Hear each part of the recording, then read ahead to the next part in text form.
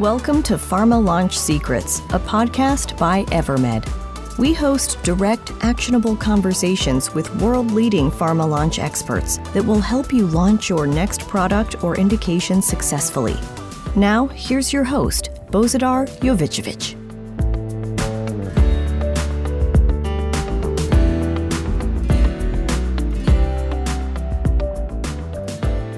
Hello and welcome to a new episode of the Pharma Launch Secrets podcast. And I'm joined today by Trevor Landry, Senior Vice President, Commercial Lead at Syneos Health.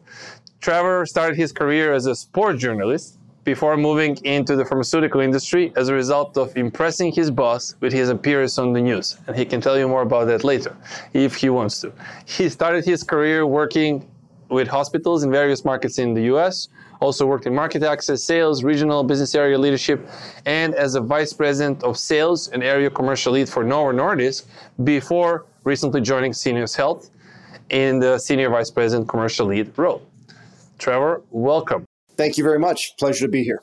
All right. So let's dive in, and I'd like to ask all my guests, first of all, given that everything that has been changing in the world in the past couple of years, what has been, in your opinion, the single biggest change about launching new products 5 years ago and today? I would say that it's the need to look at something bigger and broader than what maybe we used to look at, which was maybe just reach and frequency. Let's splatter the marketplace with representatives and a message, and that's going to win the day. I think COVID, for sure, over the last couple of years has accelerated what pharma companies and companies need to think about when launching into a marketplace. And I think that's part of the fact that it's not dominated by big pharma any longer. I think that the small or mid-sized companies can have a foot in the door and have a say in a successful launch, but also what we're launching into from an environment, what the marketplace is willing to accept, what patient perceptions are, and what patient, as we think of patient as the consumer, what their expectations are. Everything from, we go to Uber Eats, we get stuff delivered to our door each and every day. A lot of stuff is online, maybe more than it used to be. I think that's matriculated its way into the healthcare system, and it certainly has impacted the way a company needs to look at a launch. Thank you. Yes, there's a lot of these people use the word consumerization. All of us have been locked for a couple of years, and, we start to appreciate, doctors included, great user experiences, access anytime, anywhere, and things like that. You have this unique background that you worked on both, leading commercial efforts, launch efforts in big pharma and an agency, and specifically with Novo Nordisk in diabetes and now the obesity indication. So if you look back and think of, if you had to launch Ozempic and Rybelsus again, what would you differently, having in mind with what you just said, or trying to bring this trends basically to a specific example? So what would you do differently today? And I think it's tough to argue if I look back and when you look at the success that Ozempic and Rybelsus has had. Ozempic is an incredible brand with a great trajectory and has begun to, where they are, the market position is probably a little not my place to say any longer, but that launch was fantastic. It's a great product from a molecule standpoint, efficacy standpoint. It has all of the markers that you would need to be successful in a marketplace. And so I think that's the case. But just if you compare and contrast it briefly with Rybelsus, that was launched at the beginning of 2020. Let's think about what happened at the beginning of 2020. That, of course, never forget March 13th, I think, was for many companies and industries the day that people literally pulled themselves out of the field and the world shut down for a little bit in many cases. That was the first 60 days of launch for Rybelsus. No company, I think, could prepare itself for what we thought maybe be a 6-week hiatus or a 4-week hiatus turned into, a year? And I think that accelerated the need for digital assets. It's accelerated the need for omni-channel promotions. It accelerated the need, and you're almost doing it standing still. So you went from 0 to the need to go to 100 overnight. And I think when you compare and contrast those two, same company, same molecule, different, obviously, formulations and delivery, you can see the compare and the contrast of the success that Ozempic still has today and Rybelsus, as successful it has been, probably hasn't met the expectations that the launch that organization had. I think it does go to show a little bit of the need to have these various omni-channel promotional efforts, the need to be able to be very clear and specific on the message that you as a company would like to do. I think that's one of the keys that we can talk about later when you talk about launch secrets is, do you know your clients? Do you know who you're targeting? Do you have a very clear message and one of efficacy? Have you defined efficacy for the patients and the providers? Because if something were to happen where you're not able to deliver the type of reach and frequency and engagement with your customers like Rybelsus had, you might struggle to define that yourself, and the market may define it for you. Yeah, this is a unique product, which I think was recently featured in one of the IQVIA reports, I remember correctly, as it was looking at the success and failure rate of launches. And, it basically shows that the failure rate has increased during the COVID time. So maybe it was around 50% in the past, and then increased. And I think it was also talking about Rybelsus in a few examples. So what happened at the time, if you can share a little bit more, because there was kind of like a shock phase, and then there was a scramble phase. So how do we use more webinars, and how do we use Viva Engage remotely, and will doctors want that? And then there is this phase that's happening right now, like what's the new normal? So what were kind of the first thing that you experienced, like in that state of like almost like panic, with 10 years put in clinical development and $1 to $2 billion, and now this happens. You're already set to go, and now COVID happened. What were kind of the things that you tried that worked and things that you tried that didn't work? I remember one line that was said at that March timeframe. It's very easy to pull everyone out, field sales personnel and everything. It's more difficult to plug them back in. That was going to be the challenge. And fascinating that came to be the case, because directly to your question, the first thing you scramble for is what will our, field teams do, and whether it's 2,000 or 500 or 50, there's that immediate question of what do we have them do over the next week, 2 weeks, months. Then you scramble to develop those type of activities. There's the home-based activities, but if the organization wasn't prepared for virtual engagements, if they were not prepared to have their marketing messaging put into the digital format, whether it be delivery in a Zoom format or, rep to physician mailings. Then we went into how do we conduct interface, right? The speaker program. So they had to make a very quick pivot to develop virtual interface programs, which I don't know how many organizations were prepared for that. That changes a lot of things on the compliance front. It changes things on the material front. You have to get everything pre-approved by PRB. There's so much work that had to be done in such a short amount of time. I think today, let's hope we never get into that situation, but I believe organizations would be very much better prepared to deal with something like that, because many of these assets have already been translated into a digital format, which was the biggest scramble that needed to be done immediately. How do we provide the materials for our representatives who are now literally locked out of offices almost overnight? And then you mentioned the today's world and the new normal. I think the number is in and around 35 to 40% of our healthcare providers are allowing access. And so there's still this idea of using both the digital assets in this virtual environment and the face-to-face healthcare provider experience, which I'm a firm believer that nothing is better and more effective than a rep in front of a physician with a message, possibly a sample. That human-to-human interaction is still the most powerful. But as we know, with 35, 40% of offices allowing access, there's still a large portion that still says we have to navigate that, whether it be virtual or finding other engagement opportunities with our providers. Yeah, it's also, we're thinking, even if for the role of a rep, that they come now a little bit earlier in the journey, because the journey starts with on-demand content. In the same way, I often say, like, when we buy new products, we usually, don't call sales rep immediately. We first get ourselves educated, watch a few videos, and then, we may talk to a sales rep. So even for those doctors that allow access, maybe the role is a little bit different. That rep is more like a digital orchestrator, comes a little bit later in that journey of adopting new products. But it's really, the other side it's fascinating. Like, what about the other 50, 60%? Or 60 to 70% of doctors that there's no access. I recently came across a report and it says well, doctors prefer now video engagement. I think it was Viva Pulse report. Like they spend more time video engage, and the report doesn't mention that applies only to those 30-40% that you have access to. But the others, there's like no access to start with. So it's really a challenging question, what to do with those 60 to 70% of doctors that there is no access. Do you have any thoughts of that?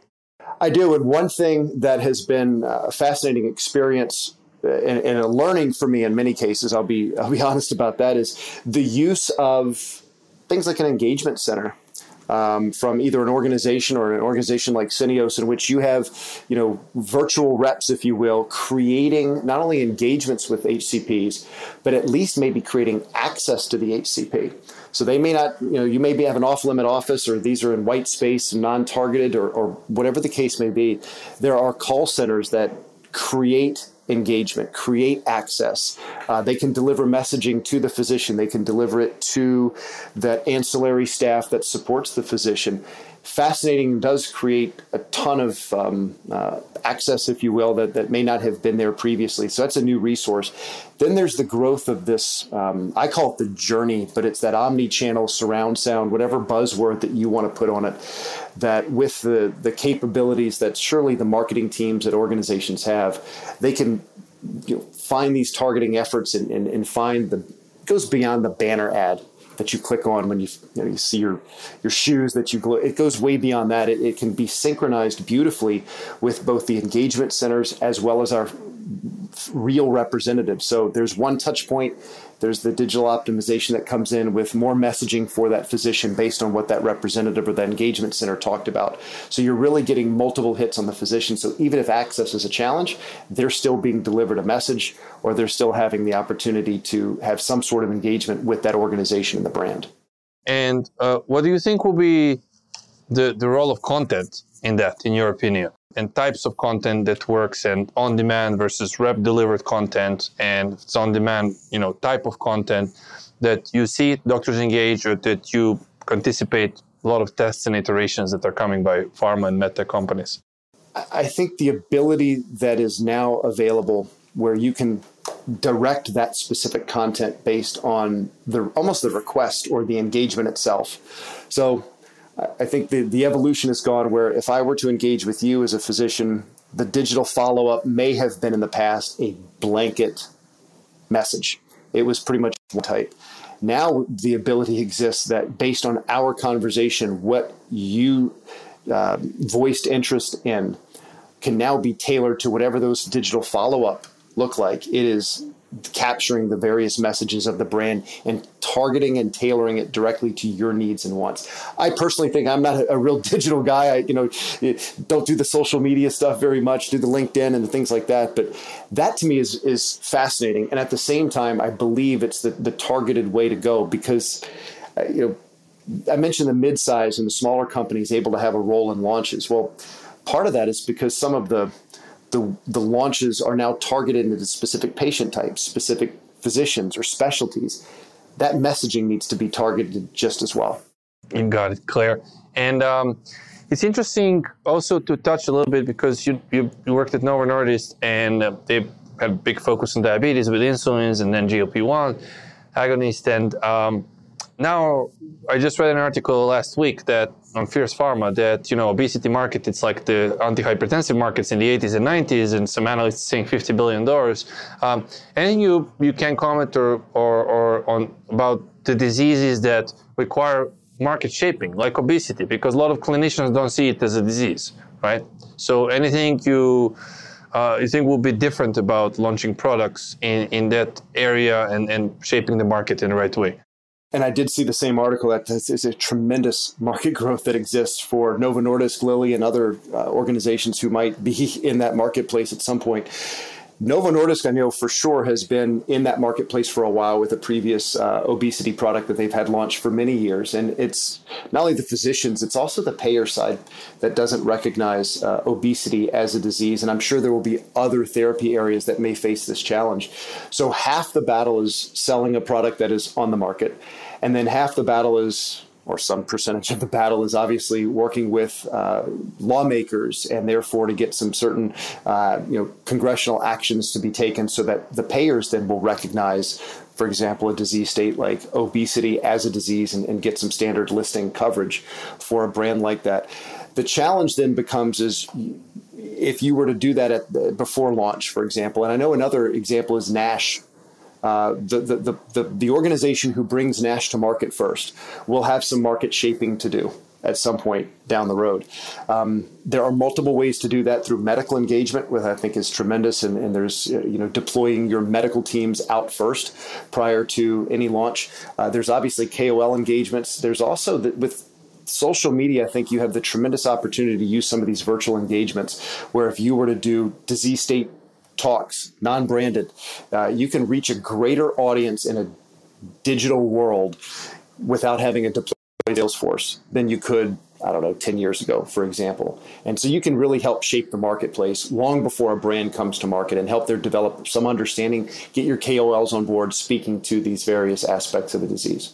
Yeah, it's really fascinating. Like the opportunities actually became bigger after COVID. When you're taking everything into account that you're saying, now you moved from a pharma side to an agency side. And first of all, where do you see the role of agencies when it comes to the context of pharma launches? Because with everything that you just said, one thing or two things that we notice in the market is Evermed talking to a lot of pharma and medtech companies is there's a tremendous amount of uncertainty, especially if you're launching a product, because if you look at the stats, and that has impact on your career as a pharma executive.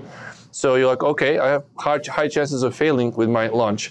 Number one. Number two, I have to have now so many more competencies, and many of them are digital. So I have to have people who have to know a lot about about different channels, different messaging, connecting, omni-channel technology, this and that, speak the language of 3 or 4 disciplines in a way. So it's uncertainty in its skill set, right? And so I was wondering, with that said, and low access to doctors, what do you see as a role of agencies? Is it increasing? Is it decreasing? And where specifically do you think agency will be able to help pharma?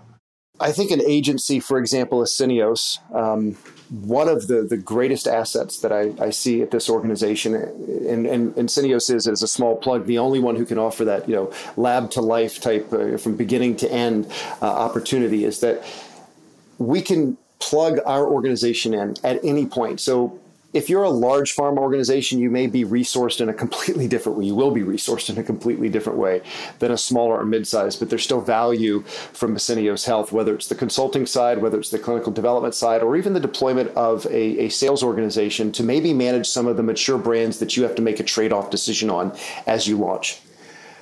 But Syneos also, from a standpoint of that small to mid-size organization who may be launching their first commercial asset, you probably look at that and go, what do we do with this asset that we're coming into a market that might be crowded? We might be a first-in-class player. Syneos and an organization like Syneos can help that organization from start to finish, whether it be everything from naming to brand development, the marketing campaign, the deployment, and even moreover, how do you deploy? What are the best deployment decisions that you need to make? And what are the factors that you should look at when you're making a deployment decision on size and structure? Should you go, the big and bold, or should you start small and wait for your market access to catch up in certain markets? Syneos is that partner that, especially for some small and mid-sized organizations who are doing this for the first or second time, may not have that commercialized experience, and we can act as that launch office or that that launch excellence office for an organization. And I do believe that, as I mentioned before, where assets and molecules are becoming more targeted in their launch, where they're playing in the disease states, it's going to bring in more smaller and mid-sized organizations that an organization like Syneos can be a perfect partner for. So I see that's the biggest change that I've seen after working at a large organization like Novo Nordisk and being part of its tremendous growth over 15 years. And now you move over to the other side and you can see how an organization like Syneos can help everything from big pharma, but especially some of those small and mid-sized companies commercializing assets. Yeah, you may appreciate a little bit more the world of agencies, knowing now more the amount of capabilities also that's needed on that side. And yes, there's been this trend of smaller to medium-sized companies launching on their own, not entering the royalty deals with pharma, but launching on their own with help of companies like Syneos who may have those end-to-end capabilities. Anything for you personally that you would highlight from making the switch from pharma to agency side? Were kind of your aha moments? I think some of the aha moments were, first of all, how broad the organization was, or is, I should say. You start, the more you deal with some of your colleagues internally, you realize that the clinical research organization part of this organization is huge. Then there's the consulting side. Then there's the recruiting side, which in itself is part of what makes it go from what we call where I am is the deployment solutions side. You need that pipeline of talent, and the amount of work that is done to keep talent warm and ready to go at a moment's notice is absolutely fantastic. The last part I would say is, and I say this with a very bit of humbleness to it, you realize that you can help companies and you can help others in these companies who are looking for a voice, a sounding board, someone who may have done it before and they want to sanity check their own ideas, for lack of a better word. And I love those conversations with some of my peers at some of the companies, big and small, where you're helping them kind of vet things out in their head, put it on paper and make some good decisions. That's been a fantastic opportunity. Sounds like it's been a great change for you, and it sounds like you're not looking back. So good to hear that. I can feel it in your energy. When it comes to bring this together in a practical way, so now we're entering the budgeting season, or it's already in the middle of it. The next 2-3 months there will be a lot of discussions. So, what are one or two pieces of advice that you would give to someone planning their budget, commercializing products, launching new indications over the next 2-3 months? What are those lines in the Excel sheet that they should be thinking about, and why?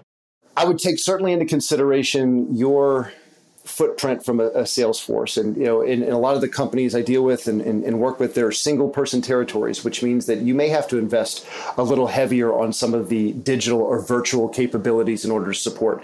I would look at how important and how much of your potential business that you would like to claim in order to reach your brand ambition sits outside of your targeted geography. That could create an entire need for a different investment. I mentioned engagement centers, which may cover white space in some of the geographies. And are you properly resourced in the most key areas that have the best opportunity if you're looking at it from a 1-year planning cycle?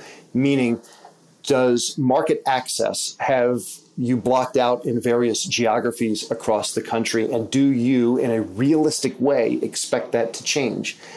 Based on those answers, are you properly invested, either too big or too small, in those markets to gain the most access or to gain the most return on your investments? Hypothetically, you have a market that you're blocked out for 65 or 70% of your commercial patients. Your prime patient type is in the commercial space.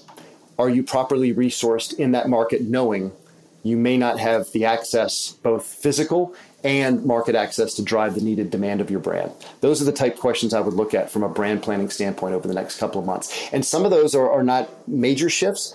Others may require some bold decisions on behalf that may make us feel uncomfortable, but maybe that's the new normal, feeling a little more uncomfortable than we have in previous brand planning cycles from a pharmaceutical manufacturer.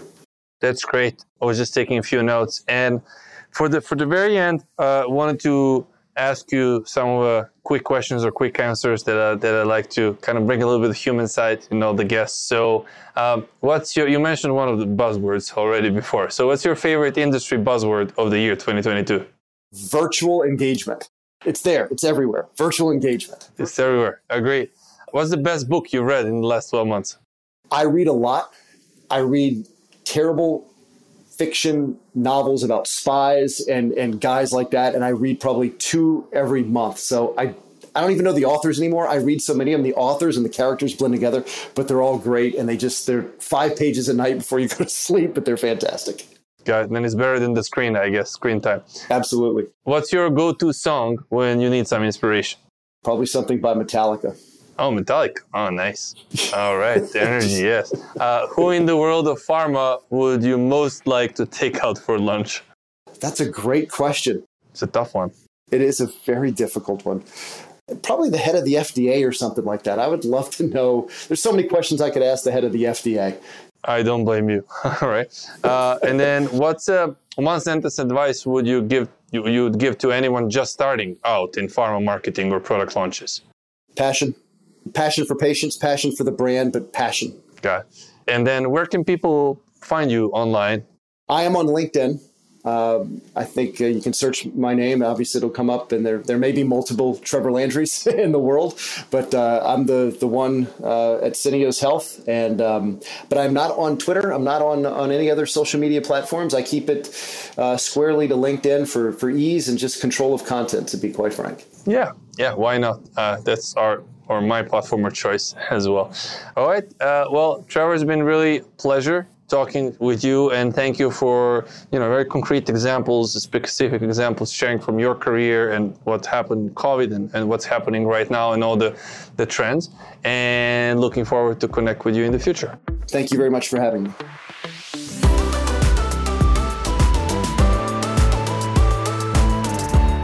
This podcast was brought to you by Evermed. Evermed offers pharma companies the fastest path to having their own Netflix-like on-demand video engagement hubs for doctors or patients. Make sure to search for Pharma Launch Secrets in Apple Podcasts or Spotify, and click on the follow icon so you don't miss any future episodes. On behalf of the team here at Evermed, thanks for listening.